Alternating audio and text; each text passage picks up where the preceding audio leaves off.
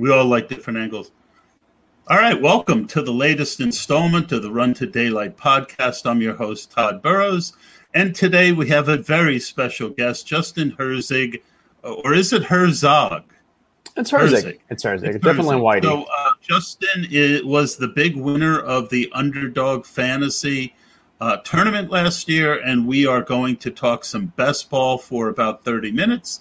And then what we're going to do is we're going to do a live draft on Underdog. We'll give you guys a little bit of notice. I've opened up the comments. Henry Mudo is there. And, of course, he's saying that I was 2 minutes late. Yes. This podcast is brought to you by the FFPC, our friends over at the FFPC. We will talk some FFPC best ball as well during this session, as the FFPC has broken out their first ever best ball tournament with $500,000 up top, $125 tournament, only 5% rake if you take credits. Justin was nice enough to tell me that works out to about 7% rake overall. And I've been doing a lot of best ball with the FFPC, so I am going to dig in there. DraftKings has also opened up, and of course, Underdog, we are going to talk to a lot today. Go to myffpc.com. That's myffpc.com. Check out the new draft. I forget what they call it, but there is a new way that you can set it and forget it. And that's also exciting. Justin, welcome to the show. Cheers. Thanks for having me. Been drafting against you for the past few years, and it's great to kind of finally jump on the show and kind of talk some best ball as the really off season and the best ball season really starts kicking off. Yeah, it seems like best ball's a little slower this year because everyone was caught up in NBA Top Shot around the time that best ball got started. But let's start with, I think, the question everyone is going to want to know. 200K, how, if anything, has it changed your life and also your bankroll and how you're willing to spend money on fantasy sports? Yeah, no, last year was a very, very fortunate year for me in all of DFS. I think 3 different weekends I ended up hitting 6-figure scores. And so, without a doubt, that is a year that I will forever look back on as just being kind of, the big year, the pinnacle. Going forward, I wouldn't say from a process-wise it's actually changed much from an actual day-to-day. It's more of just I think the biggest one is probably joining Establish the Run. And it was someone who I've been talking to for a while and good friends with a lot of the guys over there. And which I should have mentioned when I introed you. Justin Herzig of Establish the Run. There you go. And no, I'd be lying if I didn't admit that, a lot of the reason why I was brought over there is because of the fortunate outcome with the Underdog. And obviously from a process wise, there's just a lot of great discussion and things that we think that we can kind of teach and educate the community. I've been in the DFS for the past probably 4 or 5 years, been doing best ball pretty seriously for the past 3. I guess my claim to shame or claim to fame, depending on how we want to put it, is 2 years ago, I did 30,000 best ball drafts in one summer. And so I've been doing this for a while, and this was the first year that I decided, hey, I think there's an opportunity to help grow the game, help grow the game of best ball. And if I can kind of help from an education strategy aspect and help people kind of, devise their own methods going forward, I think it's better for everyone. Yeah, it's so funny because a couple years ago I won about 20 grand playing DFS. I play about 800 a Sunday, and I thought a lot of what I had learned with best ball would translate over to DFS, and it did. This year I had 5, 6, 7 sweats, just like my big year, but instead of coming in 3rd, 4th, 5th place, and I had a 16th in the Millie Maker that year. This year, my Millie Maker was 36, and it's a big difference in profit. And all my 5 out of 6 weeks, I was like right there with one of my 100 lineups in some tournament, but I didn't get higher than 7th. And a couple, and it's so top heavy, Justin. People don't. It's interesting for me to hear you say that you got lucky. And, you didn't get lucky because you put we put ourselves in the position to win. But there is kind of, it does seem to come down to the 2 or 3 plays at the end that can either win you a lot of money or win you enough money so that you refill your bankroll. Right, without a doubt. And when I say that I was, very fortunate and obviously luck's involved, I agree with you. A lot of it is the process and putting yourself in the right place so that when things go right, you can kind of catch the right side of variance. But without a doubt, like when you think back to what happened in week 16 with the Underdog Championship, there were a lot of teams on Monday night in that Bills-Patriots game that had Josh Allen and Stephon Diggs in that stack. And I believe Stephon Diggs went for about 180 yards, 3 touchdowns. Josh Allen maybe had 4 in total, threw for like 300 and some yards. It was an absolute bombshell of a game between the two. And I think they put up something like 70-plus fantasy points. And it wasn't until the final drive of the game where they're up 20-plus points with couple minutes left in the game. And I think it was if Stephon Diggs had maybe another 15-yard catch or something, I would have been passed. But it wasn't until that final drive that they took Josh Allen out. They took Stephon Diggs out. Cole Beasley actually still played another play, and that could have caught me if he would have had another like 30 yards and a catch. But he got hurt on the next play. So they're like, oh, okay, now we should rest everyone. But like the ball flipped, like such minute things. And like, I don't want to say people are very, what's happened past that, being the champion, seeing my lineup being a lot of people kind of taking this hyper fragile build, a flip of the football, very different, could have been a difference for me, obviously, of $150,000. And maybe we're thinking about this draft season very differently. But the truth is the process and the strategy hasn't changed. So for people that are listening to this, don't take, my word for anything I'm saying because I won that tournament, because that was just at the end of the day, it came down to one game. It's more of if you agree with the strategy and the articles and the discussion that we're having, and that resonates with you and you trust the data-backed approach, then that's what you should be following going forward. Well, and that's the thing. It's, there's always this discussion of data versus, having a feel for things, right? And really it's both, right? Last year, I got really good, I feel, at using an optimizer. I felt like as good as I had been a couple years ago when taking down that money, using an optimizer and getting good at rules was a way for me to continue to be good going forward. And making really interesting, it's about making good lineups. So you didn't have Josh Allen on your winning team. Who was on your team? Yeah, so the main player, I can go through the whole team, but in general, it was the Alvin Kamara was the one that really set me apart because that was the Christmas game. Alvin Kamara put up, I believe it was 6 touchdowns, would have had 7 if Taysom Hill didn't steal his. And that was the only person in the entire championship field that had Alvin Kamara. Now, why was that? Well, some of it was because Alvin Kamara had some mediocre playoffs. It wasn't bad, but it wasn't great. Some of it also was Derrick Henry was on a ton of the teams. And with Derrick Henry, you're not going to draft Kamara and Derrick Henry. And same with Dalvin Cook. You had a lot of those in the playoffs. So a lot of it came down to just I was fortunate that I had some form of a contrarian, even though it's hard to say Alvin Kamara's contrarian, but that's what it ended up in there. The rest of the team is I went with a couple mini stacks. I had Matt Ryan to go with Calvin Ridley. I had Tom Brady to go with Rob Gronkowski. And then I also went for a week 16 game stack because I'm a believer that, especially with these tournaments, that week 16, there's a ton of value in finishing up top. The difference between something like 10th and going to be first this year is going to be $900,000+. And so, in these strategies, figuring out how can we kind of optimize for week 16. Yes, some people are like, okay, this is a good opponent in week 16, or maybe they have a good playoff schedule because those defenses are bad or the offenses are good, so it'll be a shutout.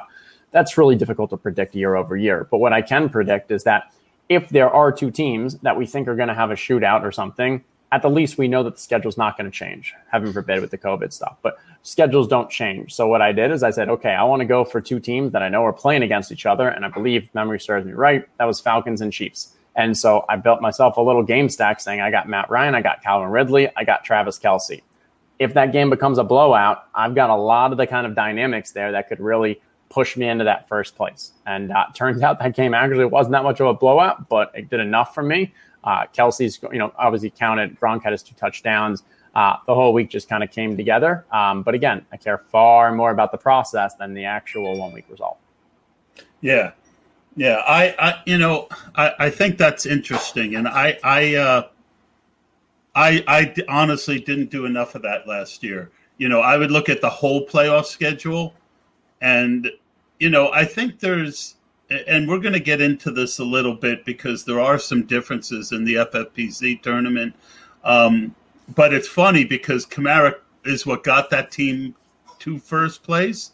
And then him having a couple off weeks and you still finding a way to get that team into the final made it so that the guy who had one of the highest win rates on the year was only on one of 12 teams. So, there's so much you can figure out, and that's why I go back to rules. What are rules in DFS? It's basically saying, if I'm going to have a Chief, I want to bring it back. If I'm going to have a Mahomes stack, I want to bring it back with a Falcon. And that's, if I understand you correctly, that's basically one of the key things you built into these teams was bringing back week 16 players from other guys that you had on the team. Yep, exactly. And so for this year, I start looking at, and obviously I want to make sure that it's strong game environments as well. Like if I look at the schedule and stuff and you see a game Jaguars at Patriots, like I just, not caring too much about those teams. I'm not going to get many of those guys. But if I looked at that Chiefs Bengals, I think that's an interesting way to build a stack without having to pay for the Patrick Mahomes, Tyreek Hill, or Patrick Mahomes, Travis Kelce. You could still end up taking a Tyreek or a Kelce early on because that's good value. Not have to overpay for a Mahomes, but maybe you end up later on getting that kind of Burrow with another one or two of his pass catchers.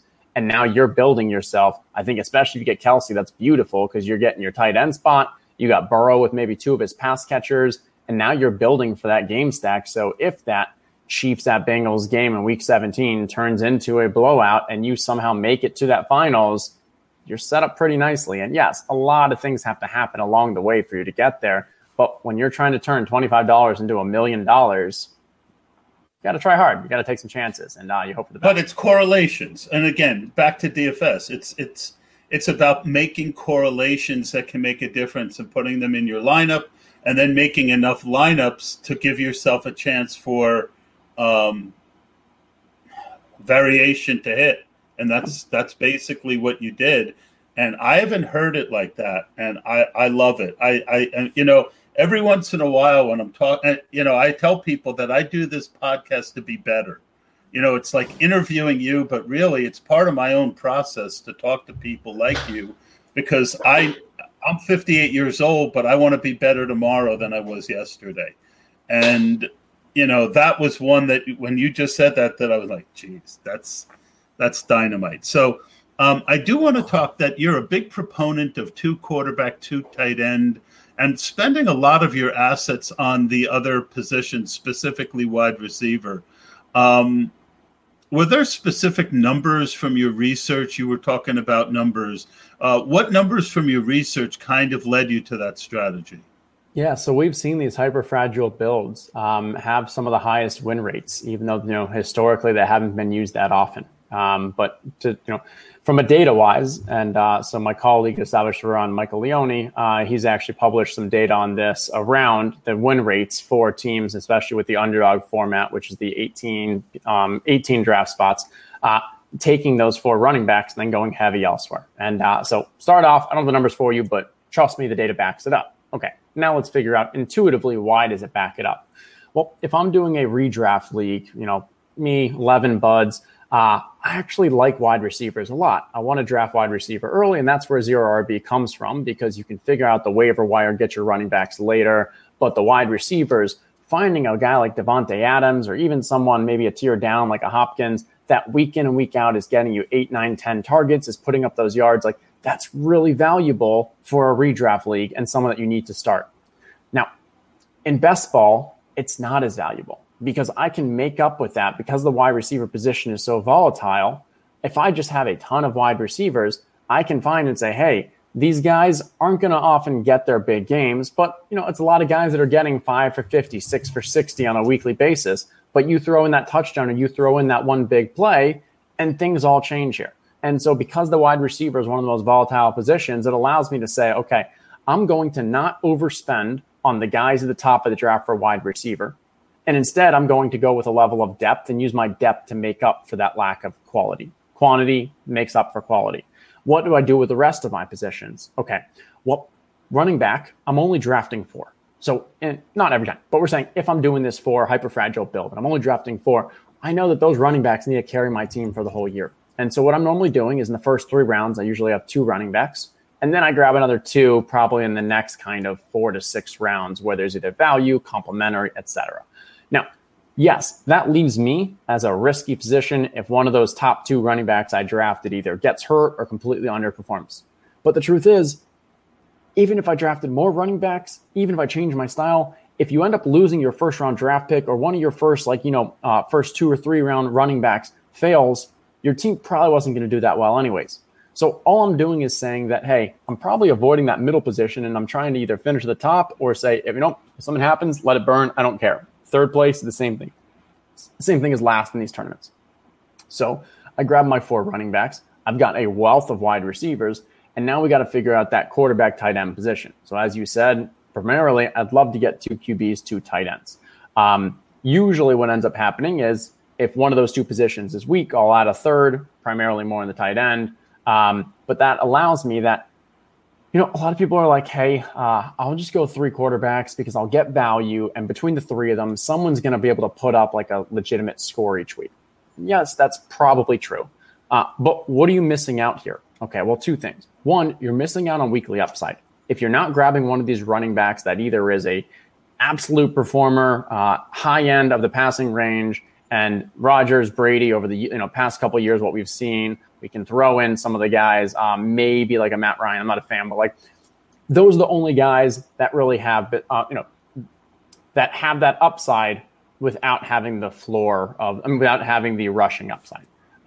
Primarily, if you draft those 3 late guys, you're missing that weekly upside that the kind of top 10, 12 QBs give you.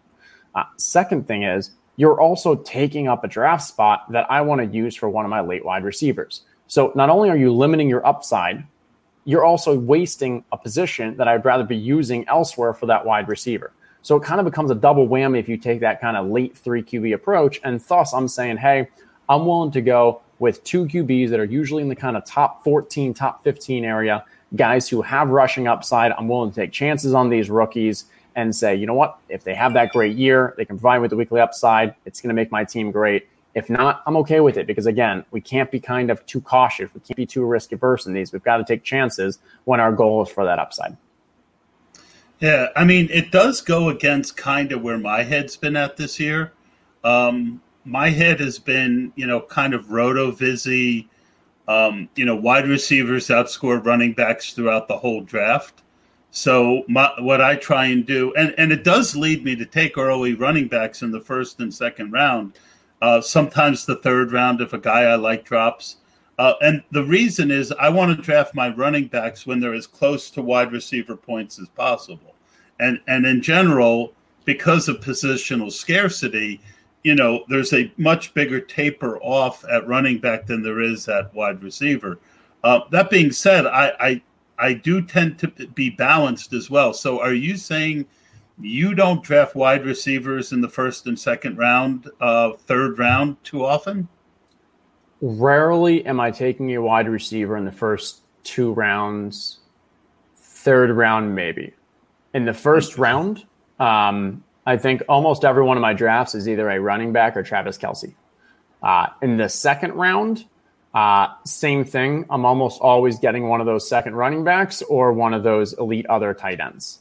For me, it's just not worth it for me to kind of position myself with a top elite, wide receiver when I'd rather take the structure of saying, hey, I'm just going to be drafting 9 wide receivers. Because I know that I can make up for that lack of an elite wide receiver by having a bunch of depth, but it's much more difficult to make up for that lack of an elite running back or lack of a second elite running back with running back depth. Because that's what we see year over year is that, yes, occasionally your running back will get those starts and actually turn into like a starter and produce, but more likely than not, a backup running back isn't going to help you. But that second string, third string wide receiver on the actual team, they're still on the field. They're still getting snaps. Yeah. They're still getting targets. They still have the opportunity to blow up. And so when I think about which of these two guys between Stephon Diggs and Austin Eckler am I more able to recreate or make up for their output, it's a lot easier to do that at wide receiver than find the running back that you hopefully hit on and hope that he breaks out. Yeah. It isn't the way that I've played, but it certainly makes a lot of sense. So here's another question, though.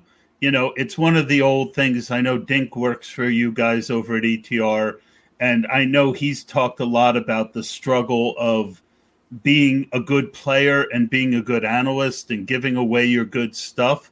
As more people go to any strategy and it becomes more popular, it can also tip the scale on what will end up being optimal in the present. Are there any concerns for 2020 where you wonder that, if everyone's doing four running, if a significant part of the market and sharp guys switch over to your strategy, is there any concerns on your part that it won't be as good as it was for you last year?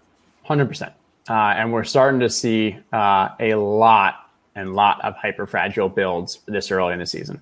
Now, I don't think this is going to be relevant in August because I think in August, we're going to have so many new people coming into best ball that they won't be using this hyper-fragile strategy as much. It's the people that are drafting right now are the ones who are watching these shows, are the ones who are paying attention to what happened in the previous year, the ones who are reading the articles. So to your point, without a doubt, and let's take the extreme. Let's say that you're in a draft and the other 11 teams are all going to go hyper-fragile. That's 44 RBs, and then they're done. If you knew that you could get the 45th, 46th, 47th RBs in the 16th, 17th, and 18th round, let's draft backwards, and what do? Well, to be honest, I'm not going to go 0 RB because I still don't want to only have RBs 45 to 49 on my team. Like, it's still not what I want to go for. But maybe now I'm more willing to say, like, okay, in that 17th round, I know there's going to be some solid running backs there. And maybe I build into my draft that a little. And so what I've actually been doing as my zigzag is I still want to get my first 2 running backs early on in that, kind of top 3 rounds, because I do feel that there still is an argument here and it's still logic. And I'm not really giving anything up at this point because it doesn't matter how people are drafting changes. This is the same we saw last year. People are still drafting running backs predominantly in those first couple of rounds. You throw in some wide receivers and such. And I think people grabbing those elite wide receivers in my mind is a bit of a kind of flaw. Unless you're getting your stack and value, blah, blah. But so what am I doing? I've actually started going with formats where I'll end up with 5 running backs. And why is that? Okay, well, I still get those 2 that I talked about. But now what I'm doing is I'm waiting a little later to grab my other 3 running backs because the difference in the top ones haven't changed. But what we are seeing is because people are only grabbing 4 or, they're grabbing fewer ones, that last tier, instead of that going in the 10th to 12th round, as we saw last year, your guys like, I guess Tariq Cohen is going in the 18th. You're seeing Jerick McKinnon going in the 18th. You're seeing all these guys that I think otherwise would probably be drafted.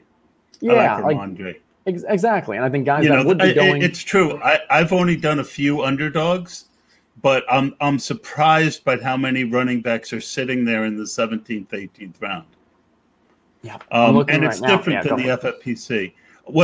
My main way of playing regular best ball this year, especially early, was to go one good running back, right? First or second round, I'd grab a stud, and then I would do it's 28 rounds in the FFPC, and I'd end up with 7 running backs, and because early before the draft, I felt like I had a lot more chances of.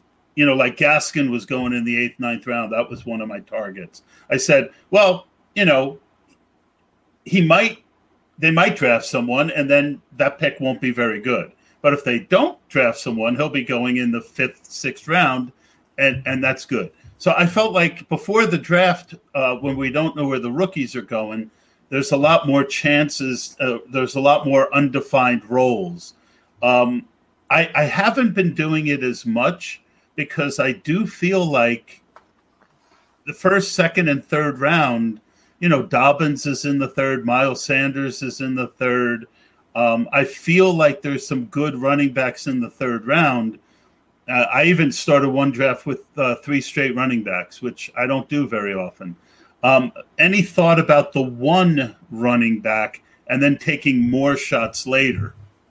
Yep. No, I definitely don't hate it at all, but it makes me want to think, okay, but what am I doing with that early round capital? Let's say I get Christian McCaffrey with the first. Okay.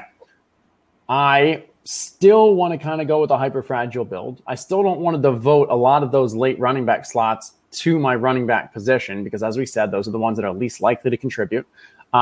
So I want to figure out, okay, but I know I'm not going to draft another running back in the second or third because for whatever reason, maybe the guys I don't like or whatever. So I'm definitely grabbing tight end. I'm definitely grabbing Waller or Kittle if they're there because in this strategy, I still want to say what position am I willing to be okay being light at and making up for it with depth. And so that's probably wide receiver. And so that's where it's just difficult for me to say like, okay, how do I don't want to load up with a wide receiver. I'd probably be okay. And I've done this before. I'll go Christian McCaffrey. I'll grab an elite wide receiver. I don't know who's there now. Ridley, Jefferson, someone like that. And then that tight end. But now what I've set myself up for is saying, okay, I'm not grabbing another tight end until the end of the draft because I've already spent a lot of exposure to that. I've got my Christian McCaffrey. I'm likely not going to be drafting another running back for a little bit because we're about to hit that fourth, fifth turn is not a great spot. So now I'm going to get some really nice wide receivers.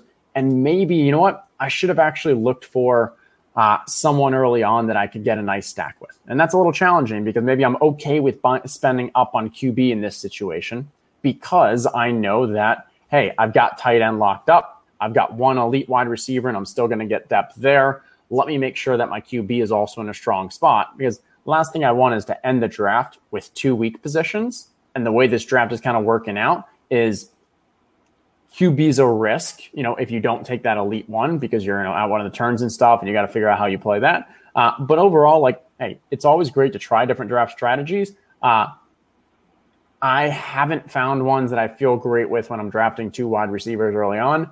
And more often than not, I'm not even drafting 1 wide receiver in those top 3 rounds. Yeah. I mean, it's not where I've been at, but the one thing that I mean, historically, that's the way you playing is the way I historically played, right? Get your running backs. And the reason is because, as you said, there's always every year, Aguilar is a guy that I've been coming around on. Do I love the team? Do I love no, but he's an explosive guy who's going to be on the field probably 70-80% of the snaps. He doesn't need that good of a quarterback to pay off a 16th, 17th round ADP. Every year there's guys like that. So I get your point that the second and third wide receiver on every team these days is on the field way more than a backup running back who literally needs an injury to give you points. So I do like it. It just is a little different than the way I've been playing.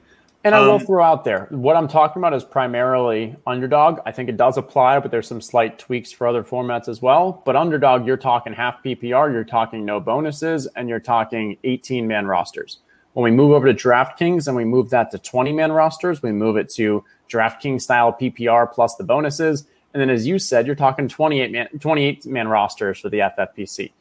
So without a doubt, there's obviously some tweaking we've got to do for each of those formats. But majority of my discussion is around that underdog.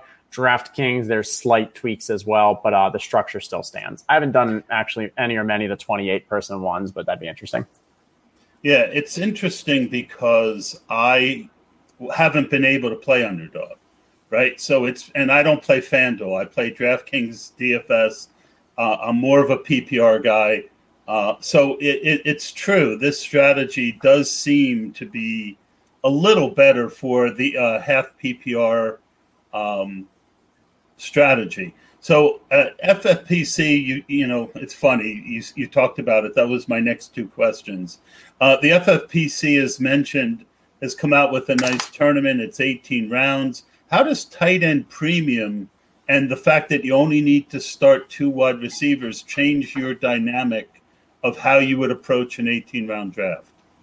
Interesting. Okay. So FFPC, PPR style for those 2 wide receivers. What were 2 running back, 2 wide receiver, 1 or 2 flex? It's 2 flex, okay. And tight end are 1.5. Okay. The 2 wide receiver doesn't change much for me because I still am probably going with a quantity style. I don't think it's worth it from a draft wise to try to say I want to draft 4 awesome running backs and I want them to all count for me every week and such. I'm still taking that kind of hyper fragile build. With tight end, I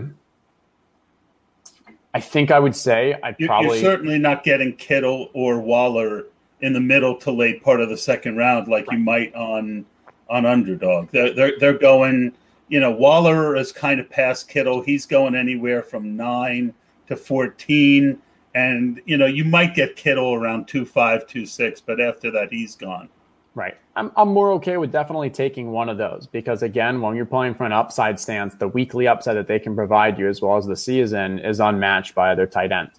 The other thing I would say is I'm probably more inclined to only go 2 QB and to grab 3 tight ends if I don't get one of those elite top 3 tight ends there. And that's probably becomes my go-to format for that one. It would be the 2-4-9-3, where I still take my hyper fragile build. I'm still getting my running backs, hopefully just, you know, only spending those 4 slots on it because it's PPR style, because I'm still looking for 4 and stuff. And, you know, that most volatile position, I'm still going to go with the depth and quantity for the wide receiver. But yeah, the, you know, nice thing is with PPR and tight end premium for FFPC, those guys might end up in your flex spot more often than not too. So if you end up with 3 of those and you get 3 quality, I don't think that's a bad thing at all. Yeah, I'm definitely on team 3 tight ends. Unless I've got a Kelsey, if I've got a Waller, you know, it again, at the point, you know, you've got to think, you know, people are like, well, it's PPR, you know, so a tight end premium, so all tight ends are more valuable. Not really. You know, that guy who gets 3 catches a week and he's touchdown dependent, he's not much more valuable on FFPC than he is anywhere else.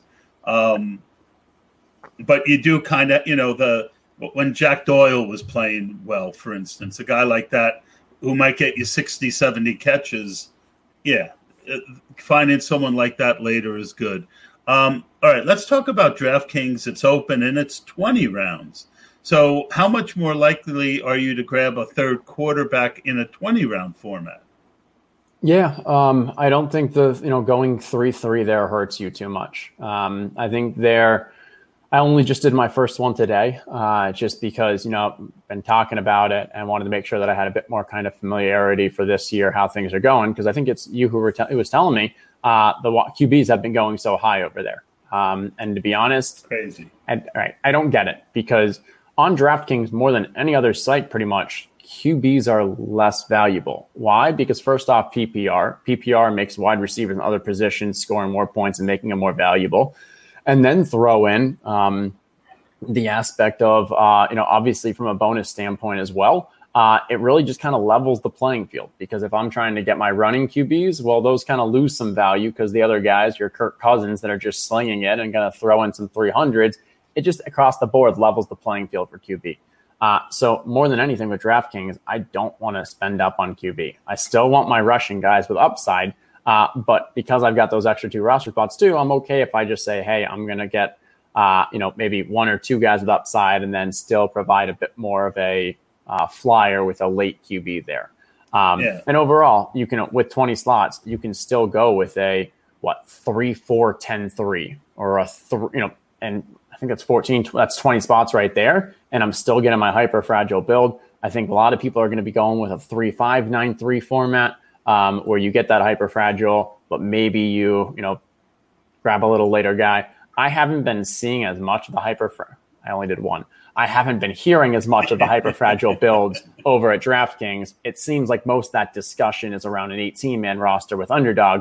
It'll be interesting to see whether or not that carries over. Yeah, I mean, I did a couple DK, and they're definitely a little looser for sure. You seem to get a lot, you talk about how you're saving most of your bankroll for, August when the it's not filled with guys like us following podcasts. DraftKings seems like it's like that already. You get a lot more like, how did I got DeAndre Swift in the 4th round in one today. And I'm like, how does that happen? Yeah. I'm not too afraid of Jamal Williams. How about you? Yeah, I think type A back, what the quote was not too scary for me. I think when they say type A, they're talking about more the kind of structure and the way he plays the game, not type A as in like he's our number one, like geared to be a number one running back. And I think that's just a coaching NFL diction thing that was kind of I don't want to even say miscommunicated because the coach said what the coach said, but it was misinterpreted or at least kind of carried out and gone long ways there. But no, overall, DeAndre Swift is a phenomenal talent, especially in the catching game. If he can get anything kind of a rapport going, Alvin Kamara light season as well in the playbook. That's the guy I compare him to. I feel and Campbell came over from New Orleans, saw what Alvin Kamara could do. I know he's kind of a meathead, and even Anthony Lynn, I mean, he is not a great coach, but if you're an Austin Eckler fan, he gave Eckler exactly the amount of usage he should have, right? So Swift, I think, is more of a talent than Eckler. And so I don't have any fear. Well, I won't say I don't have any, but there's not too much fear on my end that he's going to screw that up. His risk is baked in. And where he's being drafted, the risk is baked in. But again, we're playing for upside, and he, without a doubt, has ability to be an RB1, a top 10, top 12 running back. As dumb as a stone as Matt Patricia was with running backs, once Swift showed what he could do, they ramped him up, right?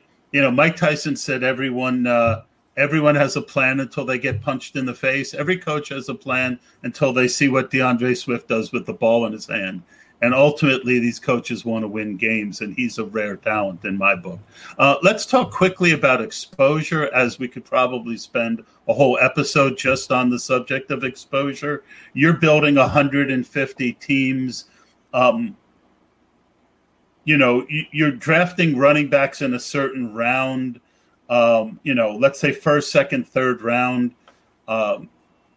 I know I've got very specific ways that I look at exposure when I'm building my portfolio. I'd like to know what your thoughts are and how you build your portfolio.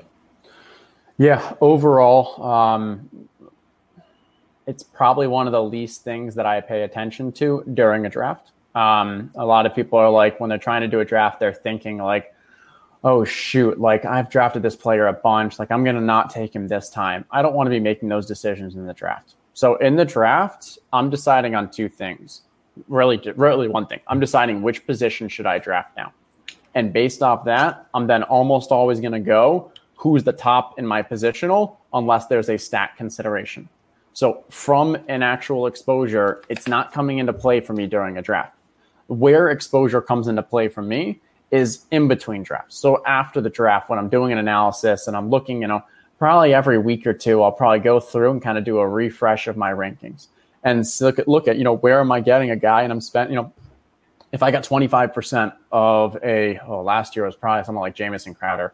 I just ended up getting him everywhere. And I asked myself, okay, why do I have so much Jamison Crowder? First, I need to figure out, okay, am I willing to take a stand on this player? Is there something I am seeing about the player, about the QB connection, about the team, about the offense? Am I seeing something that everyone else isn't? If I don't think I am, then I probably say, okay, let me reel this back a little, and maybe I should decrease my exposure. Other side of things is I say, okay, no, I actually really like Jamison Crowder. I think everyone else is kind of missing something, but maybe I'm drafting him too early.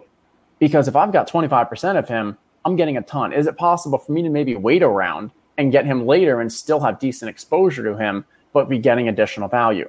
So I'll take my rinks and I'll try to kind of mock it down. I'll say, okay, I'm going to drop him a little because, hey, I can still get that exposure. I can still draft my guy or whoever it is, but now I'm getting an additional round of value that I may otherwise wouldn't have gotten.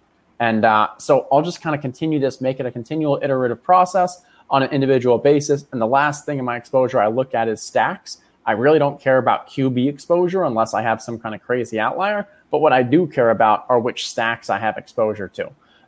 And just kind of thinking through, like, at the end of the day, I want to make sure that my structure is right. I want to make sure that I'm betting on the teams that I think are strong bets. And that's where I'll kind of look to see, like, okay, which QB, which wide receiver, which kind of stack exposure. Maybe I got a ton of this QB, but for whatever reason, like you were mentioning in our pregame, you get a whole bunch of Lamar. Now Lamar's actually not a great one because you don't have to stack him. But let's say you have a player, you're getting a bunch of him, but you're not getting his primary stack partner. Maybe you should be asking yourself, why am I so high on this player, but I'm not able to reach or not willing to reach or willing to maybe go slightly above ADP to get that wide receiver?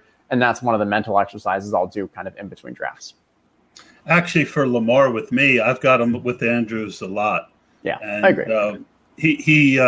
Andrews, even in FFPC, was going, late fourth round for most of the offseason. I feel like, the Ravens were due to regress last year. I had almost no Ravens exposure last year because the ADP was too high. But I feel like the fact that they tanked, human nature a lot of times is for things to go too far the other way. And I'm more than happy to take Mark Andrews at the end of the fourth. And then if I get a chance at Lamar in the sixth, I mean, it's a no-brainer.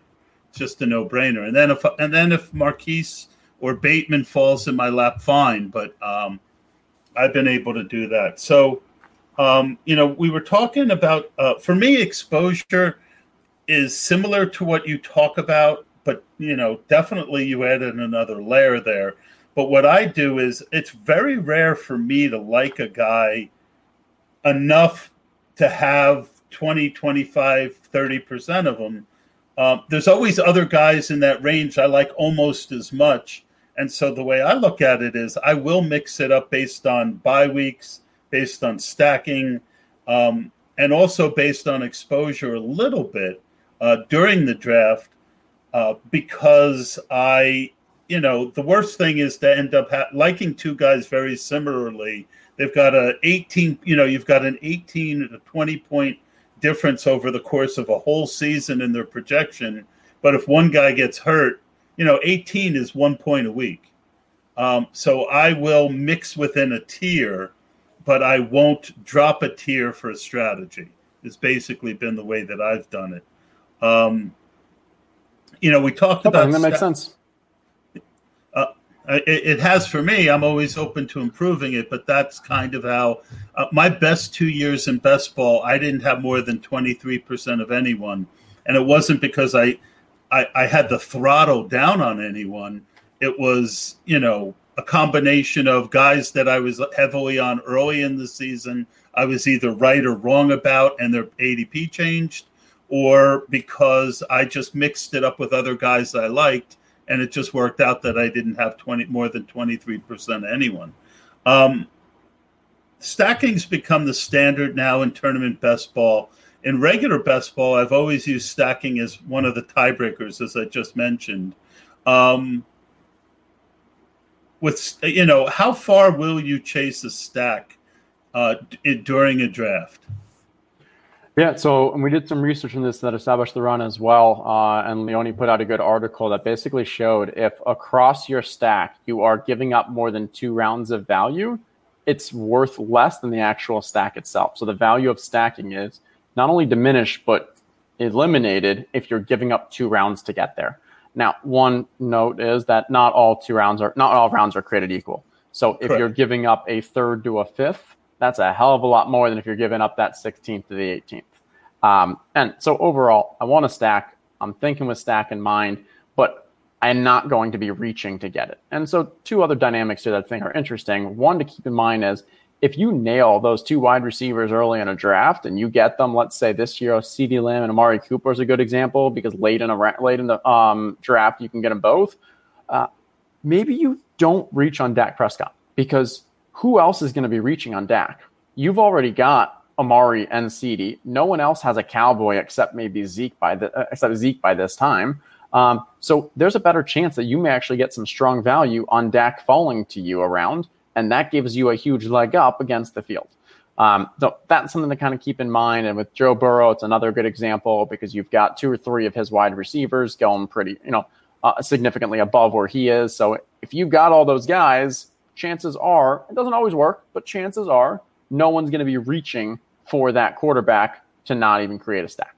So that's one note. And then the other thing around stacking is you also don't need to have a quarterback to stack. So let's say you did wait on the Joe Burrow and you're like, oh, I got Jamar Chase, I got Tyler Boyd, and then somebody grabbed Joe Burrow. I'm screwed. This team sucks. Let's burn it up. No, the truth is that team can still be really strong and you can still count it as a stack because this isn't just 1 week game where we need that QB and wide receiver to blow up. We're making bets on a team across an entire season. So in this situation, you're making a bet that the Bengals are going to be a great passing offense. Maybe there's correlation that actually that third wide receiver, T. Higgins, actually ends up getting hurt. So it actually increases your Jamar Chase and it increases your Tyler Boyd. And you don't need to have that QB to still have positive correlation between those 2 players across an entire season. So that's my biggest thing on stacking is that people kind of they get too scared and they draft and they really reach on their QB because they're like, but I've got the stack. I have to grab him. But in reality, it's actually more valuable to wait and hope that he falls an extra round to you. And if he doesn't, it's not the end of the day. I agree completely. For me, I'm willing to move up a little bit for a stack, but I'm not willing to. It's good that, Mike put numbers to it. I never would go up 2 rounds. I might go up a round. Right. Early I'll go up 5 or 6 picks. The way I've always described it is if I've got a tier and I've got one guy in the top of the tier and the guy for the stack on the bottom of the tier, but I have them in the same tier, yeah, I'll reach for that stack. Sure. Because I'm not, the fact that I've got them in the same tier means that I see them pretty close. But I'm not going to drop a tier to go get a stack. You give up more than you gain. The other thing I just thought of while you were talking is, what do you think about, maybe it's a little galaxy brain, but in the scenario where you don't get Joe Burrow, what about adding a quarterback in division? For if value is neutral, they play twice, you get 2 chances of a blow-up week. Right. Not the worst, and especially if they play in the playoffs. And if they had won, and that's where I'd say, your thought process isn't wrong.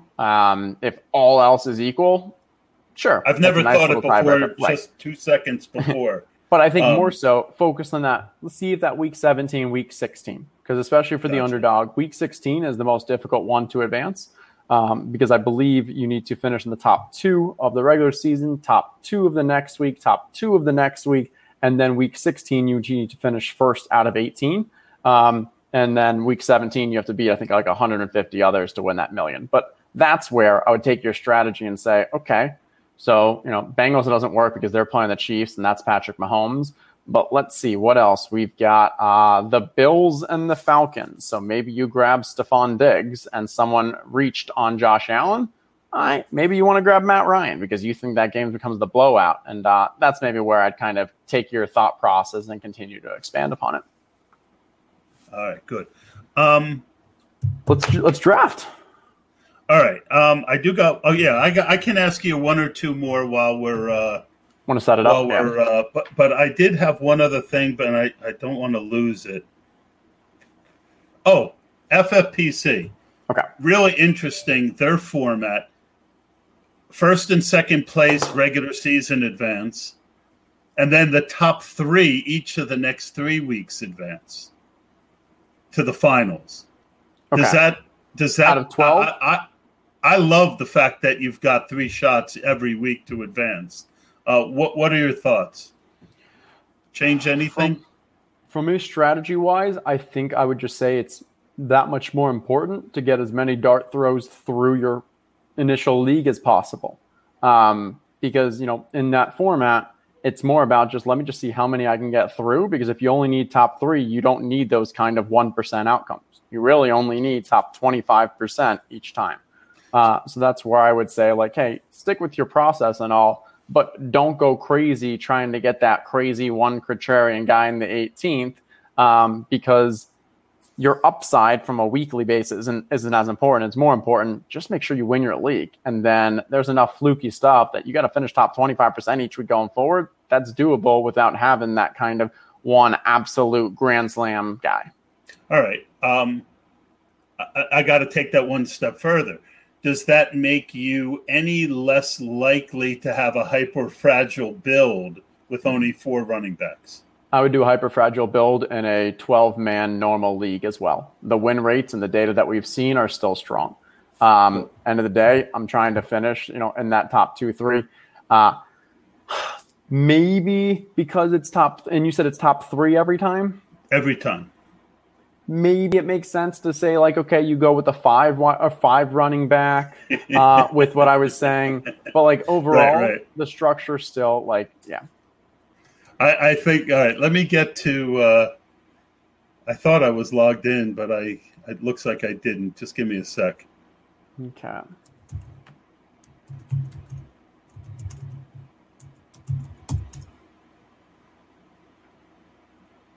I want to do it on my desktop so everyone can see it. Yeah, sounds good. You let me know when to click it, and I'll jump in, and hopefully we get on the same one. All right, I'm going to jump in first real quick and see how many are left. Okay.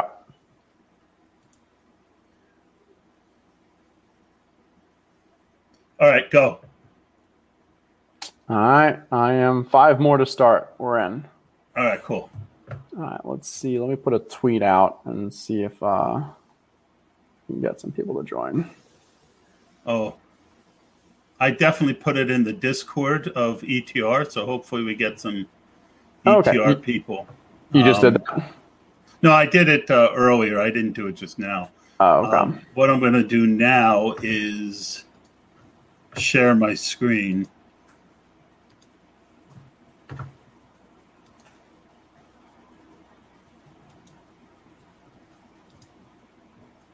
Can you see it? I can. Yes, I can. All right, cool.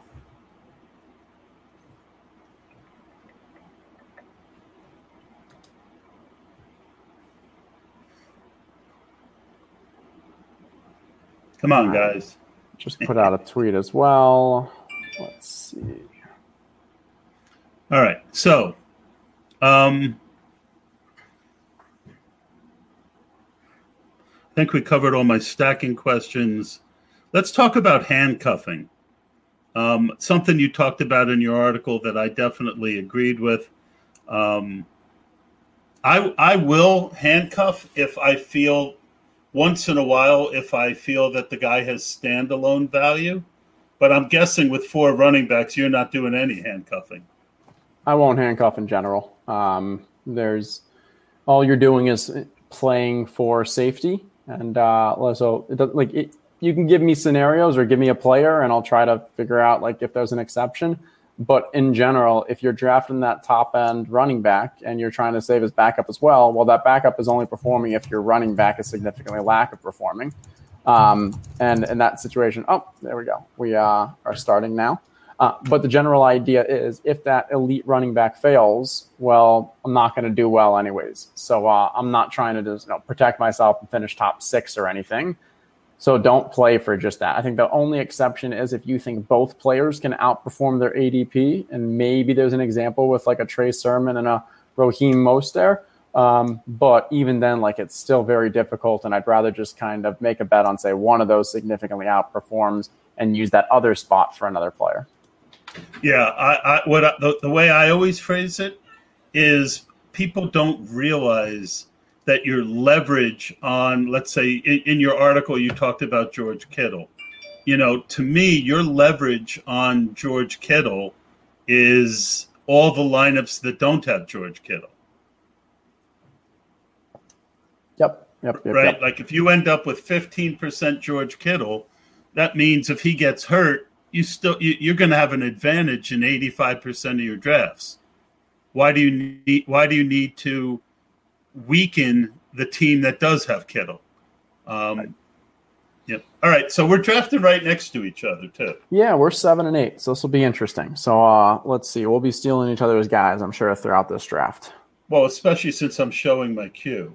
All right. I will, for the purpose of education and fairness, I will make my decisions. I'm not going to put them in order, so you're not going to know who my favorites are.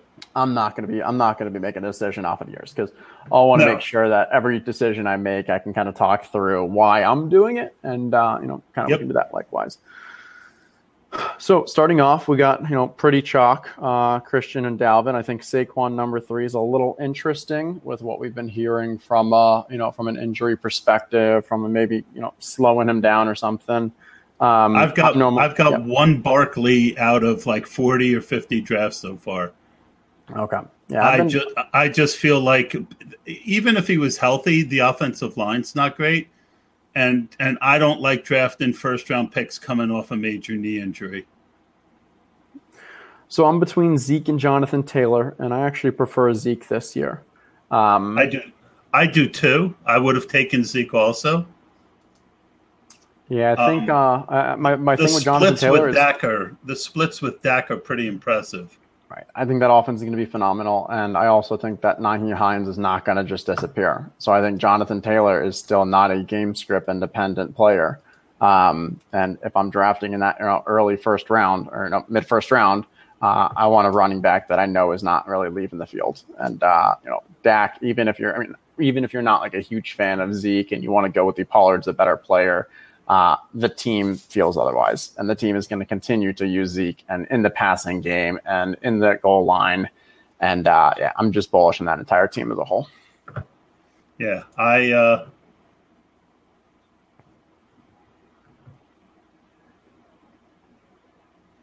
1, 2, 3, 4,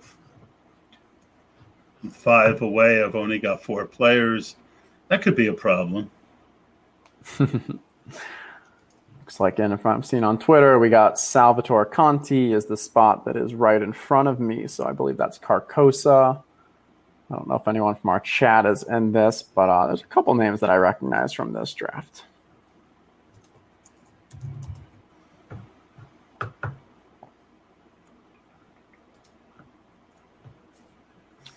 And Najee Harris going, 2-2.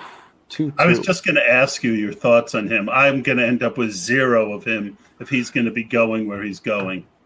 Yeah, my concern is obviously, just from a risk standpoint, like he's being drafted at what his upside basically is in that offense.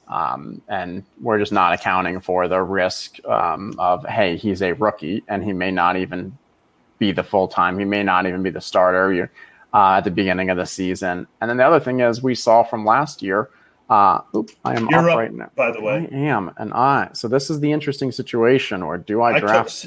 I took CEH. I don't know if that's who you would have taken. I'm going to grab Gibson. So that was the other guy I had. I was deciding between Gibson and CEH.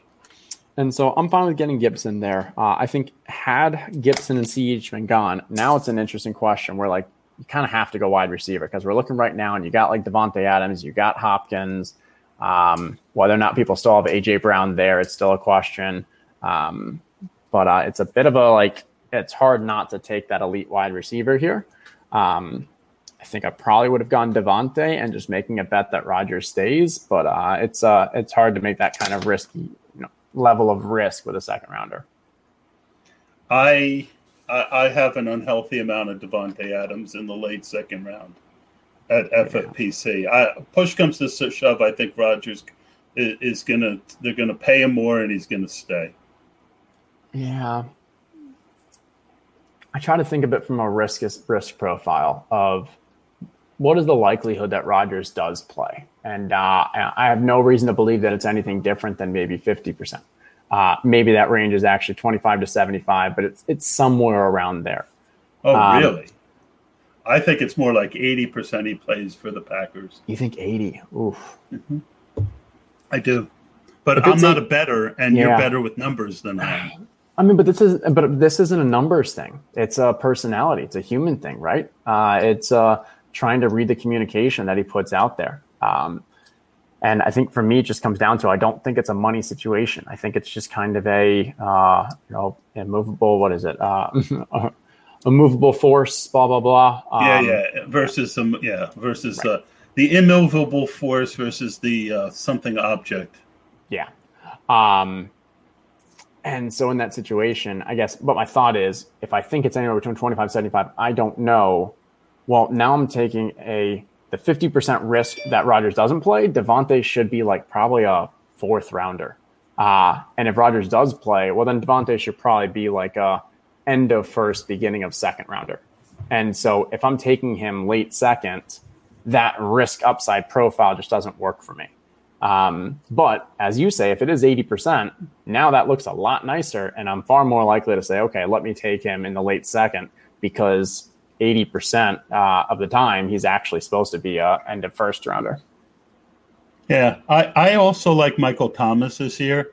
I think he's fallen a little bit too far. I'm more worried about Kamara if Taysom Hill wins the job than I am Michael Thomas. I 100% agree with you. We saw that even with Taysom Hill, Michael Thomas was still getting a ridiculous amount of the looks. Okay, here. So I got my 2 running backs.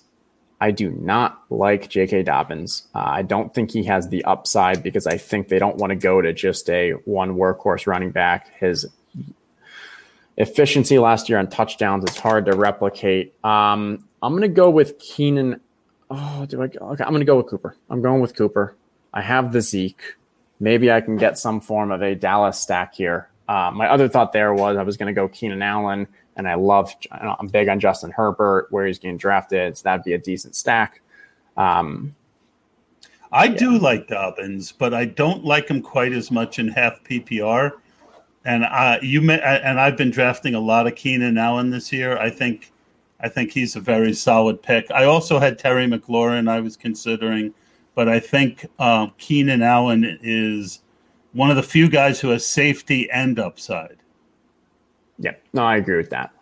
So let me do a little more on Dobbins. So my issue with Dobbins is, it's really my issue with Chris Carson. It's my issue with teams where they just don't have a desire to have a workhorse one running back. And what I mean by that is, a lot of players, you're drafting and you're thinking like, okay, this player is going to either find their way into being the workhorse. Maybe you're drafting a later running back thinking if there's an injury, they're going to pick up the work for themselves.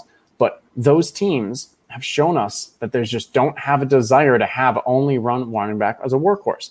And so in that situation, we're now drafting Dobbins at his higher end range of outcomes, saying that he's going to be as efficient as he was last year, when he's not going to get the additional touches, because they still really like Gus Edwards. They still are going to have that role for that second running back. And just like with Seattle and Chris Carson, they still found ways to give Carlos Hyde the ball.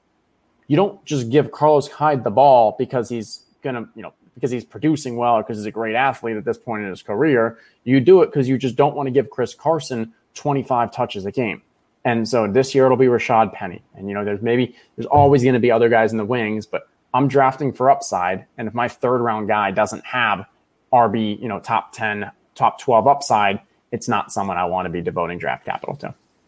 Yeah, when he, early in the FFPC, he was going mid-2nd round, and all the reasons that you talked about were why I had 0 shares, right? Literally 0 shares. I've been getting them 3.8, I feel like 3.5 and beyond. I feel like he's got enough to pay off. Am I up? I'm up. All right, talk through. What are you thinking here? I'm still thinking that it's kind of odd that it's half PPR. Oh, man, I like tight end. I am going to go with Hawkinson. What's his ADP here? Uh-oh. No. I'm going to go with Godwin. Ah, fuck. I got DJ Moore by accident. That's okay. Too much talking. That's okay. I had DJ Moore at the top of my queue too. I think for a wide receiver, I like DJ, but I think he has a little less touchdown equity than Godwin, and I have him close. Yeah, no, that's fair. That's fair. So I actually am probably going to go with Josh Jacobs. A lot of people are down on him this year, but I think from a best ball as my third running back, I'm happy with him because that team in games that they are ahead, he's still going to be that workhorse. I don't see, the new threat. I guess Kenyon Drake in there. I don't see that as being a significant threat to his current role. I think that just becomes a bit of an upgrade from a pass down back and kind of just increase from a backup. But I think you still are going to get some high opportunity games for when the Raiders are in the game, when they actually want to just continue to run it with Jacobs. This is his third year in the league. Like, they're going to use him as a workhorse. It's not going to be every game, but for my third running back, I'm happy with that. And if I didn't go him, then I'm going wide receiver. And again, that's just not the way that I want my structure to kind of work. No, I agree with you on Jacobs. I think I definitely don't mind him in the fourth, fifth round where I see him.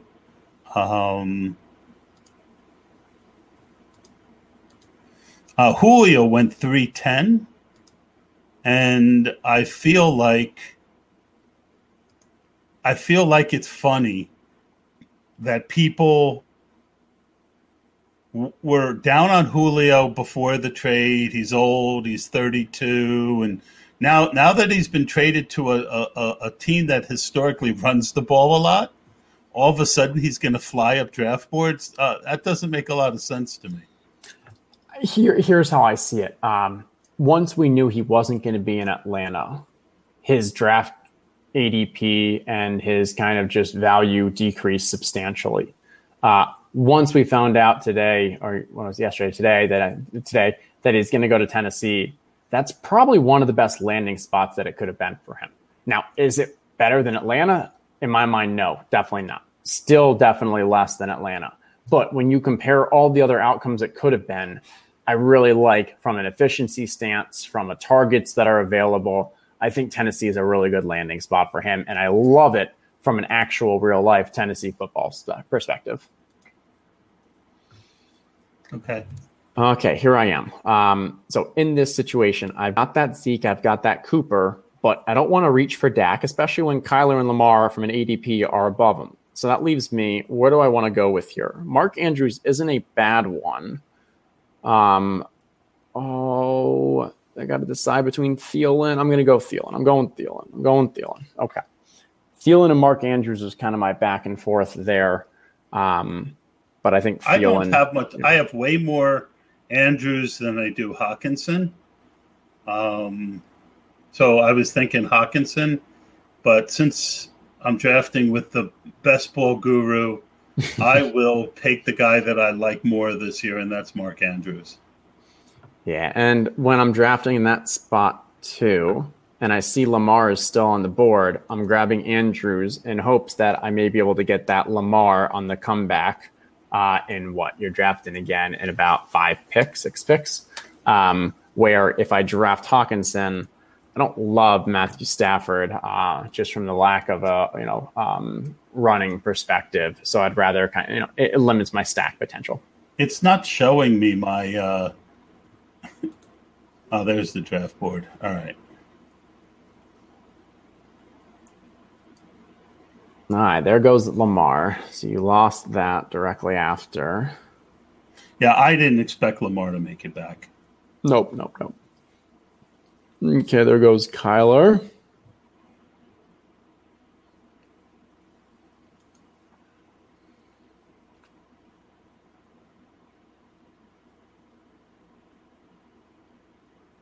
I don't hate my team. Let me take a look at yours. What are we looking at so far? So we got that first 2 round picks, JT, CEH. Nothing wrong with those. I like that as a combo. Then we got, we're very well balanced, I would say, right now. Keenan Allen and DJ Moore as the top 2 wide receivers. If I was you, and obviously we'll see how the draft comes to you, but there's a level of okay, those are pretty strong wide receivers. Do I just wait a bit? Now is where maybe I'd want to take a look at those running backs, because we're about to have a tier drop off after Chase Edmonds, Javonte Williams, and maybe Trey Sermon. Yeah, I've also got James Robinson in that group. But there's a guy that I'm really high on that I'm one pick away, and I'm hoping he makes it. Okay, let's see. He Hawkinson just went. Okay. So I am taking Javonte. And that's a great third QB there. And in my situation, that's a great third running back there. He has that upside situation, but you also don't need him to immediately produce for you if he's a little slower to kind of get the wheels going, as he's got that Jonathan Taylor PPR. Yep, agreed. And so my situation, he's the I feel like Melvin Gordon is not dust, but he's getting there. Right.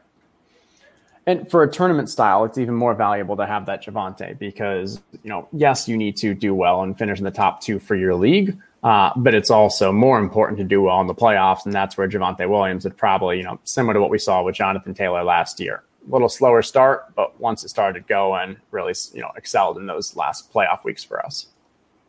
Yep. And so for my team, as we said there, so I ended up getting Dak to fall to me. And so I was pick 6. That's crazy. And if we think so, that's 6. Not crazy, but I mean, the fact that we're all sitting here talking about it, and there's a few people probably in the draft listening, I would have thought someone would have sniped you. It's possible. And so his ADP is 58. I got him with pick 66. And CeeDee Lamb did go. Let's see who grabbed CeeDee Lamb, because that was the one guy that I was scared was going to snipe him. It's hard to tell because it's hard. Let's go with the board. So CeeDee Lamb went to FBG Val, who was in the 11 spot. But instead of going for the stack, he grabbed Kyler. So thought that was a little interesting. But no complaints there. I had a tremendous amount of Kyler Murray the last 2 years, but I feel he's going a little too early this year for my tastes. I agree. I would much rather have Lamar a round and a half later, or Hurts 3 rounds later. Yep, I agree.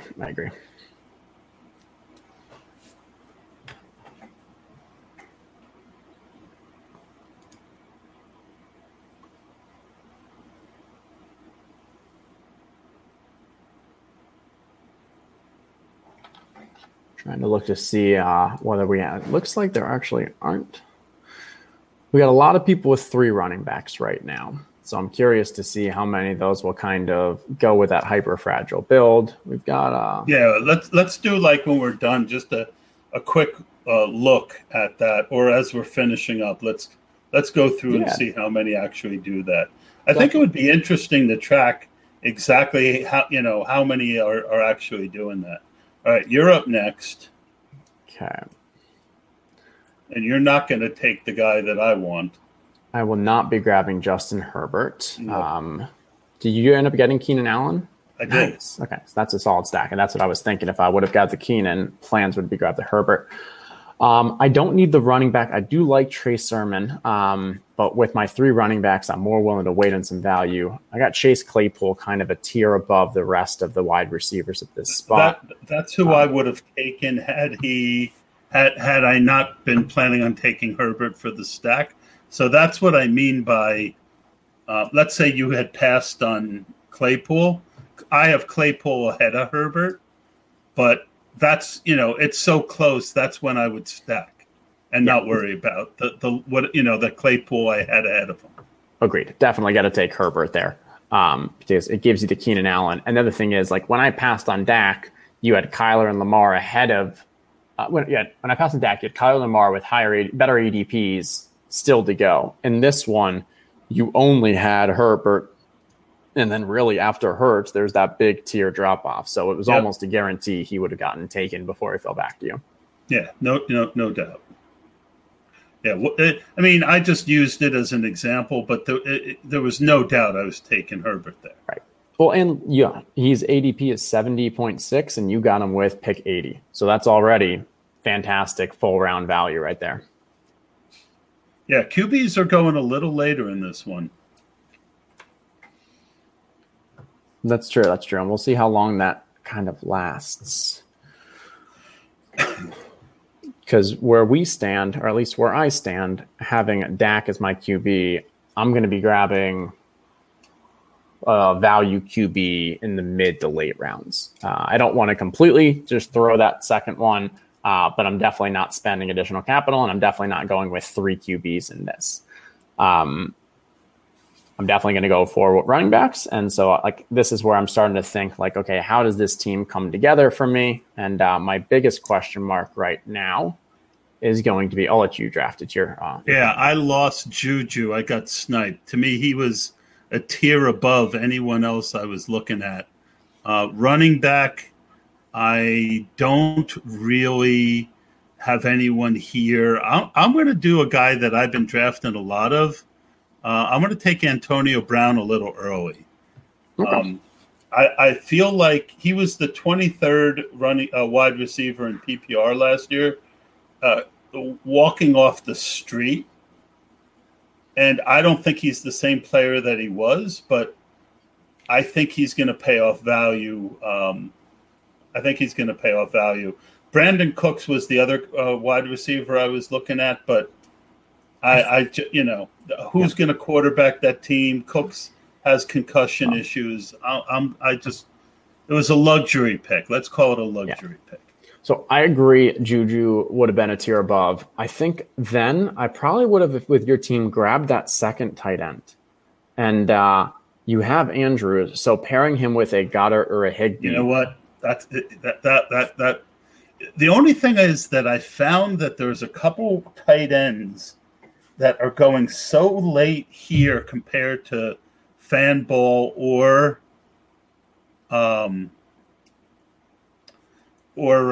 FFPC that I've been waiting on my second tight end because I've been getting ones that I really like 3 or 4 rounds later. Yeah, maybe. And for me, unless I have one of those top 3, I kind of want to get 2 tight ends before that top 100 ADP expires. After that, I kind of feel that I've got a bit too much of risk and then start looking at 3 tight ends. And with the 3 tight ends, as you said, I'm then looking at those guys that you and I have talked about previously who feel like there's some late value there.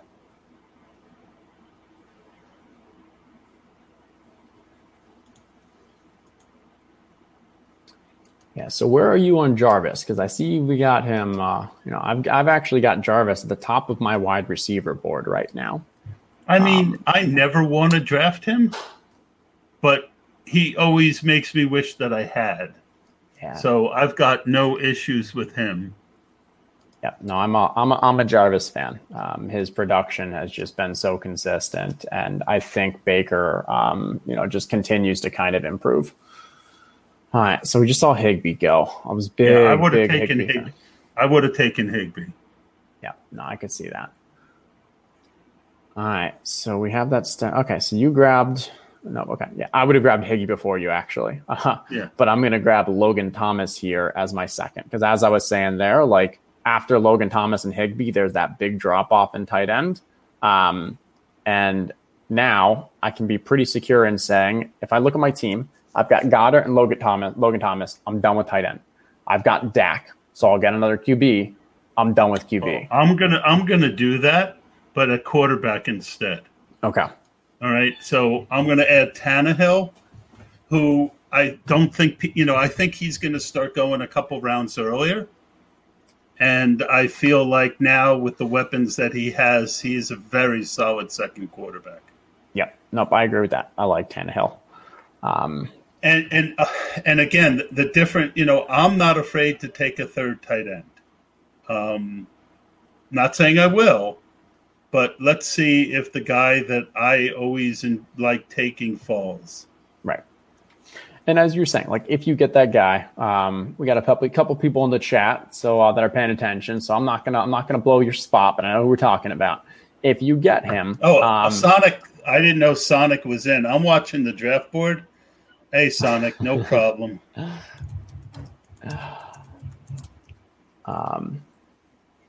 And it looks like Elmer Helmets. Yeah. Yeah, that's draft. Sonic. That's Sonic. Okay. Yeah, he's a fellow 1 week season. Okay, cool. I do work with 1 week season during the season, and he's another guy.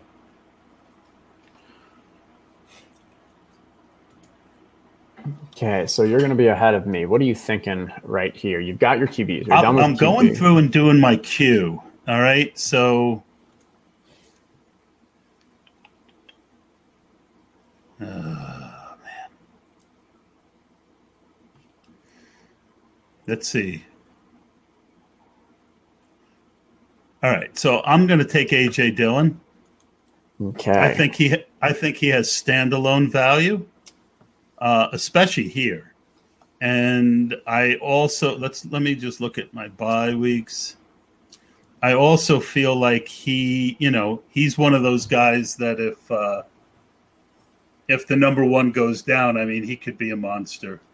Yep. No, I agree with that. And I think this was a good time to draft running back. I feel like there's a strong tier here. And so personally, I had Dillon as my second running back best available, but definitely very close. The guy that I really like is Rojo. And from what we've seen, I think we're a little biased because of what Leonard Fournette was able to do in the playoffs after Rojo got a little injured. But throughout the season, Rojo had some phenomenal games, and it seemed like they want him to really be their primary guy. I mean, at one point, they literally had a healthy Leonard Fournette benched. And the only reason he kind of found his way back in is because of that injury. So Rojo in the 10th round is someone who I am always eyeing. And that gives me my fourth running back, which I am now done with running back, done with tight end. I'm probably grabbing one quarterback and all wide receivers the rest of the day. Interesting. I also have 3 wide receivers that all have bye week 7. So that's interesting.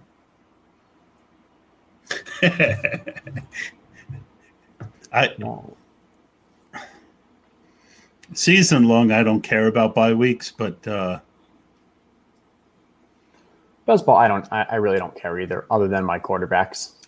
If I grab 2 quarterbacks, I don't want them to have the same bye week because missing out on 25 plus points it hurts. Tight end, I'm okay with having 2 tight ends with the same bye week. With my other positions, like wide receiver doesn't matter to me because I'm going to have so much depth that I'm going to be able to cover that position. If I'm only drafting 4 running backs, I'm okay with 2 having the same bye week. Probably, don't want more than that.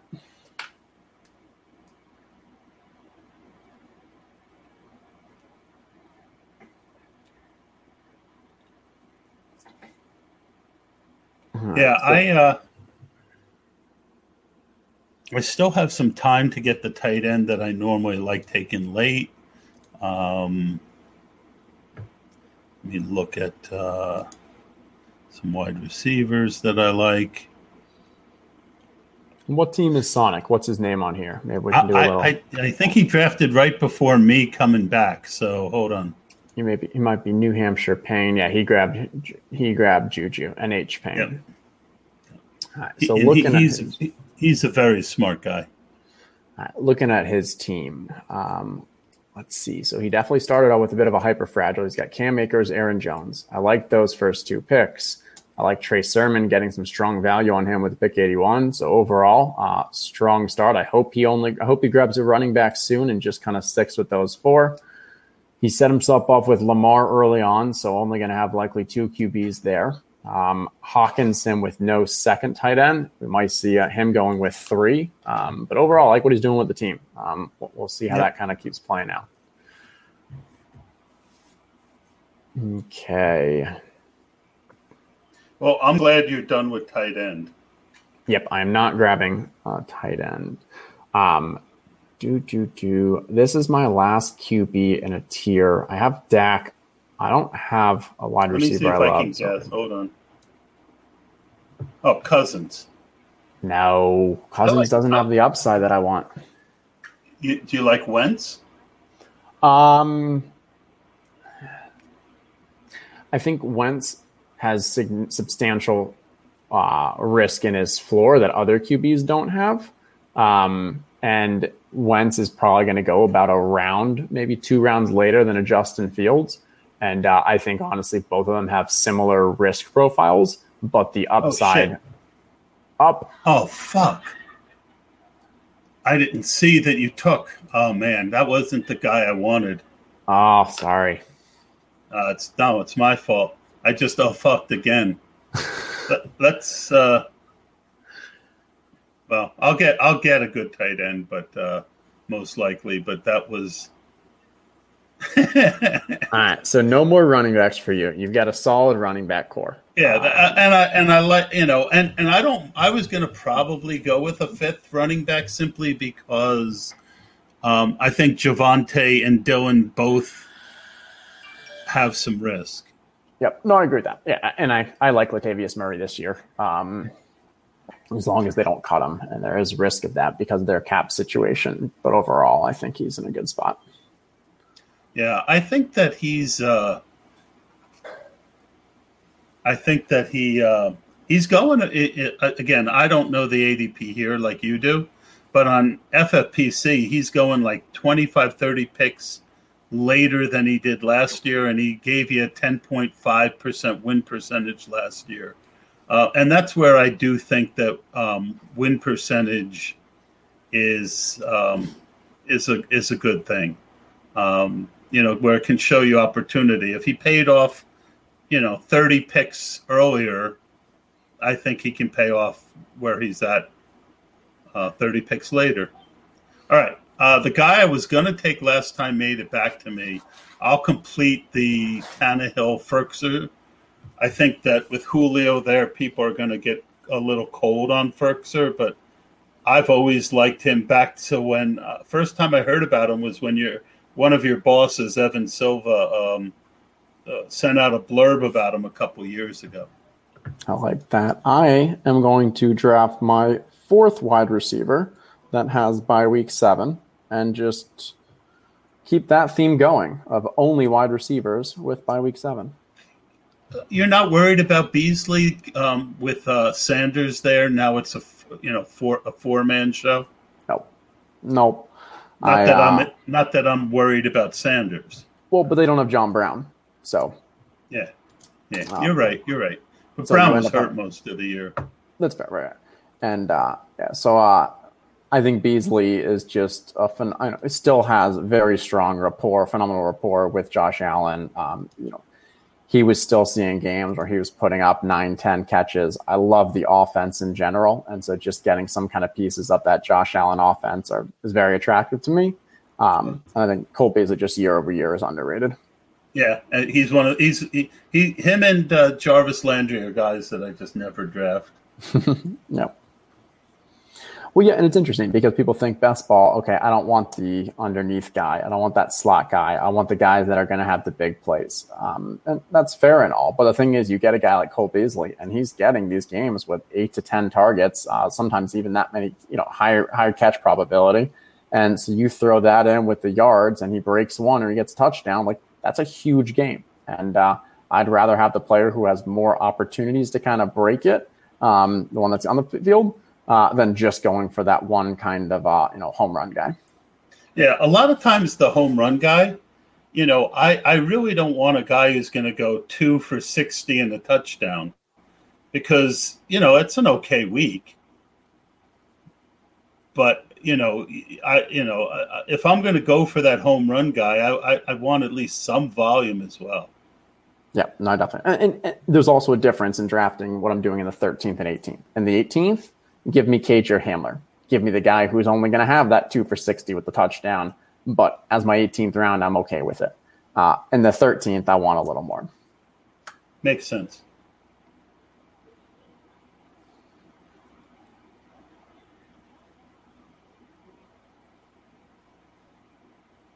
Okay, so we're coming back around. So yeah, right now, my draft board is just all wide receivers because my structure right now is 2 QB, 4 running back, 2 tight end, and I'm happy with those 2 tight ends being Goddard and Logan Thomas. I'm happy with my 2 QBs being Dak and Justin Fields. I'm happy with my 4 running backs. Would you be happy with Andrews and Ferkser?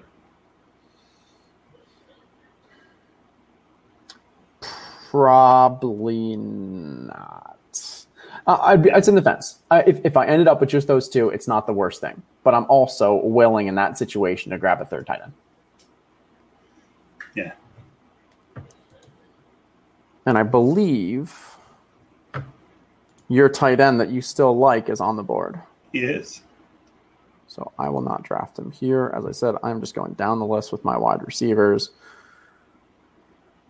Yeah, this isn't going to be the best build for me, but I do like Hunter Henry here a lot. Yep. And let's see. I don't get why he's going that late. And half PPR, I think he can give you the 50-60 touchdown, 50-60 catches that you're going to get out of a lot of these wide receivers now. Yep. And hey, if he can go for 50-60 touchdowns, he'll win you a couple leagues. Yeah, that would be good. But I mean, your structure, it's not horrible though, because now you're in a situation where if you spend up on your Keenan Allen, DJ Moore, and so you devoted draft capital at the top of the draft with wide receiver, and now you haven't really drafted any besides that Antonio, and now you probably are going to go 5 more and take 8. It's not my favorite structure, and obviously one of those was just an accident with the Latavius Murray, but I think like you still have the possibility of building a fairly strong team. Yeah, well, I mean, I would have taken Ferkser, to complete the stack, so I don't mind Latavius, and I don't mind a more traditional build. I get the whole fragility thing. And I'm sure that I'm going to do it more often than I have been, but I don't feel tied to it. Right. No, completely agree. We should not be tied to anything. We got to take each draft as they come to us. You can have your, but it goes back to the getting punched in the face. Yeah. All right. Wide receiver. We still got about one more round of wide receiver, maybe 2 before it really starts dropping. And that's one of the things that I think a lot of people really are talking about in best ball is with these hyper fragile builds and people drafting a ton of wide receivers, the end of the draft with wide receiver is very light. And it makes sense because previously you saw on average people were drafting like 7.5 wide receivers. So 7.5 times 12 puts you at about 90? Let's do some math real quick. 7.5 times 12. Oh, 90 exactly. Okay, cool. So I took Paris, and that you talk a lot about mini stacks. I've now got Paris with Jonathan Taylor. Cool. Yep, I like it. And I think Paris Campbell is one of those guys that I think they're going to spread the ball around, but Paris Campbell, when healthy, unfortunately hasn't been, but has looked really good on the field. Yep, he certainly has. He fits the profile of, and Traquan was next on my board. So that's where, if it wasn't for that mini stack, I might have gone Traquan. Yep, that makes sense. Because, again, he's under the radar because he's,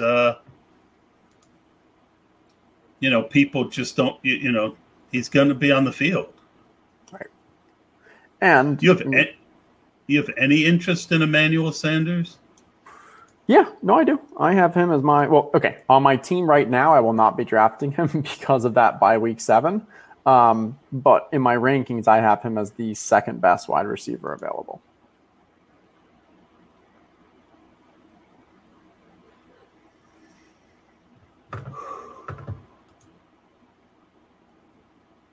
Yeah, so Carcosa here made an interesting decision. Carcosa is the one that I said was mentioning on Twitter. I'm curious to hear his rationale because what he just did is it looked like he had a hyper-fragile build going with Alvin Kamara, Chris Carson, and Chase Edmonds. But then his 4th running back is Rashad Penny. And in that situation, I really feel like you only have 3 running backs because you're not going to have games where you can bring both Chris Carson and Rashad Penny to the table. And for Rashad Penny to really, be a strong value, you need Carson not to be that good. Kind of, yeah. Or maybe Penny, I think more likely scenarios like Penny outperforms his ADP by a little, but Chris Carson then either underperforms or just doesn't smash. I like Penny as a late running back this year. I mean, he's got more of a defined role than a lot of people going ahead of him. Yeah, nope, that's fair. And on a run first.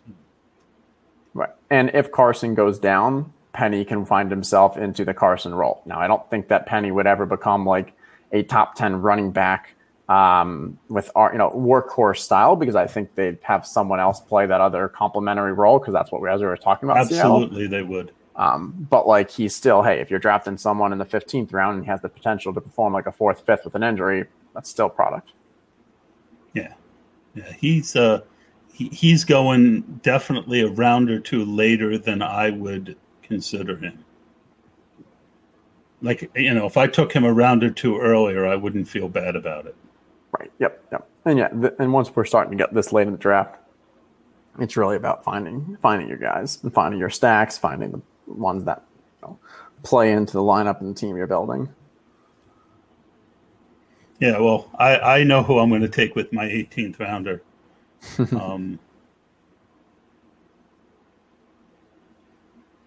I'm not actually sure who you're talking about. I do like with Herbert. There's a couple guys that it could be. Yes, there could.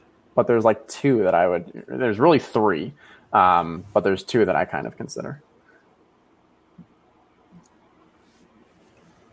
I like guys who flash.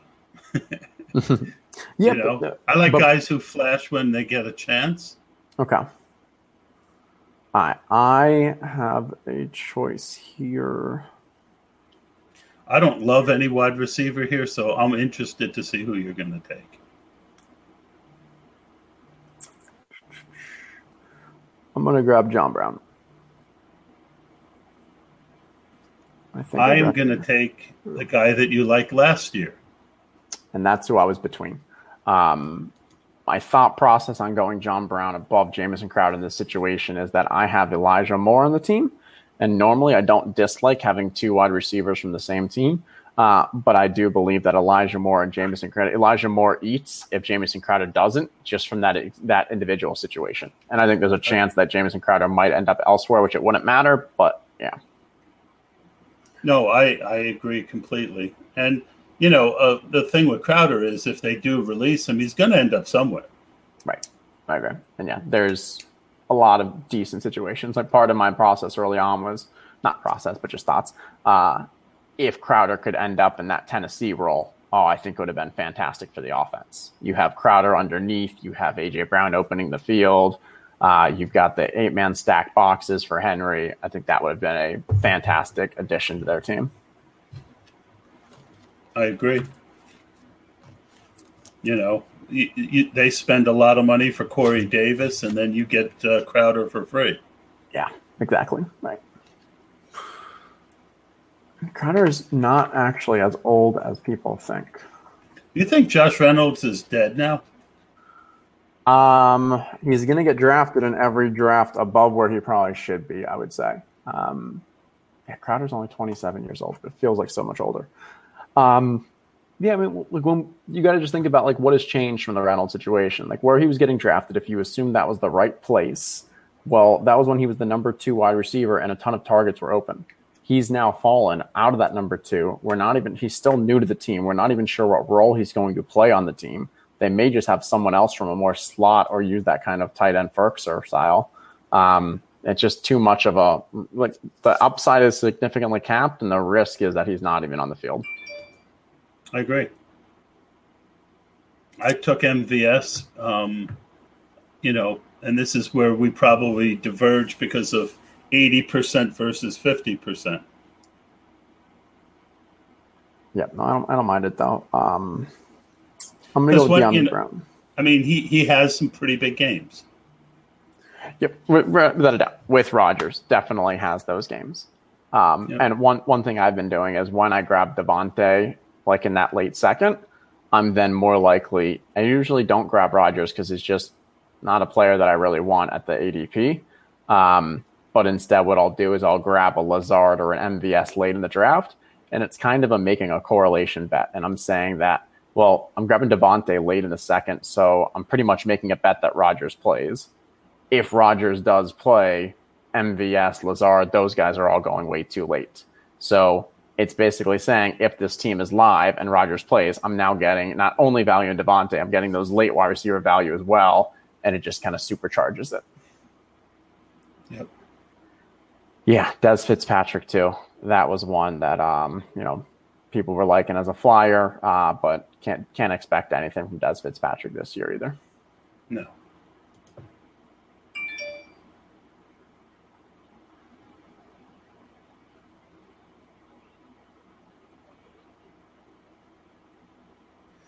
And, I find when it gets this late, I just like certain people more than other people. Yeah, no, that makes sense. And I mean, this is where it's more pick your guys. And you were talking about, exposure. This is where there's an opportunity as well as a risk to be very overweight on one player. And I think last year was an example where if you had your guy that you liked and, you grabbed 30% of a guy in the 16th, 17th round, you might have been missing out on T. Higgins. You might have been missing out on Justin Jefferson. I guess Jefferson went a little earlier. Chase Claypool, guys that could you have predicted and foreseen it? Maybe. Or is it better to just say, hey, I'm grabbing a lot of exposure, especially with stacks? So like last year when I was grabbing Roethlisberger, I grabbed a bunch of that Claypool. When I grabbed Burrow, I was grabbing Higgins, not because I had any inside information or even perspective that these players were going to break out, but just, hey, if these guys do, I want to make sure it's part of my stack. Well, and it's working back from that whole thought process of whoever you're drafting, you're counting on them having a big season, right? So in your Joe Burrow lineup, well, T. Higgins was a guy who could definitely make Joe Burrow go. So I do think you have to think about it that way. Yeah, completely. Based on, yeah. Okay, there went my KJ Hamler. I was excited to grab him. Dallas doesn't really have any late stack guys at wide receiver, at least.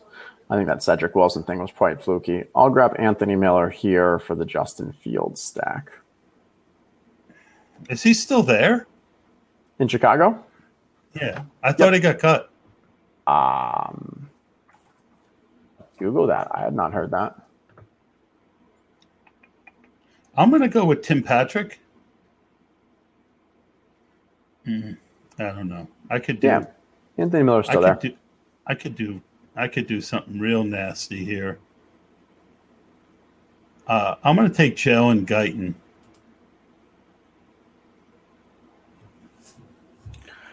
And so Guyton was definitely one of the guys that I was thinking of with regards to LAC. Also have the rookie, what's his name? Josh Palmer was already drafted. But it feels like Josh Palmer and Jalen Guyton have a similar profile from what I believe I've read and remember. And so from a stack player there, what do we want to do?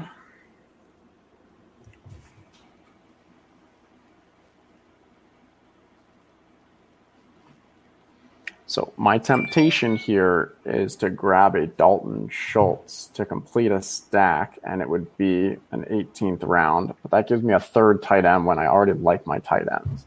This is where it's difficult to think, like, is it better to go with that wide receiver flyer? Right. Or say, hey, Goddard and Logan Thomas isn't the greatest of tight ends. Do I grab one more to kind of seal that? I don't think there's anything wrong with it. So I'm going to complete the back end stack. I like Tyron Johnson. He's the guy. Guyton goes ahead of him, but to me, it was Tyron Johnson who flashed. Yeah, and I wonder if Tyron Johnson, he flashed when Keenan Allen wasn't playing, right? Or when Mike Williams wasn't playing, one of the two. Right, but you've also lost Hunter Henry there. I know Jared Cook is there, but I've stacked those two guys late before the draft. And, if there was someone else I really liked, I probably would have taken it. But basically what I'm trying to do here is hope that one of those two guys gives you a 12th, 13th round value and it costs me a 17 and an 18. But maybe, I don't get the impression you like that idea. No, I don't mind it because I think you could also they're both stacks. I like them from a player wise. I think it's just a difficult situation to figure out who it is between those and Josh Palmer, but like from 17th, 18th round value, it's not bad. I think you could also tell yourself a story that if Mike Williams got hurt, it then becomes the perfect scenario where Keenan Allen's value increases, one of these other two guys' value increases, and you've obviously got the Herbert. So like it kind of just comes into a perfect scenario there. Well, and that's when, when I was doing it was, when I was doing a lot of it was February, March, before they they let Hunter Henry go and they re-signed Mike Williams. I was betting that Mike Williams would leave and one of those two guys would fall into a pretty good scenario. I want to thank you for coming on. It was a pretty long podcast, but I had so many questions and I wanted to pick your brain, and I feel like I'm smarter than I was before. You can find Justin at Justin Herzig on Twitter, and you can also find his work at Establish the Run. I am a member of Establish the Run, and I think you should be as well. Also want to thank our friends at the FFPC. Next Friday is the Hardway Draft.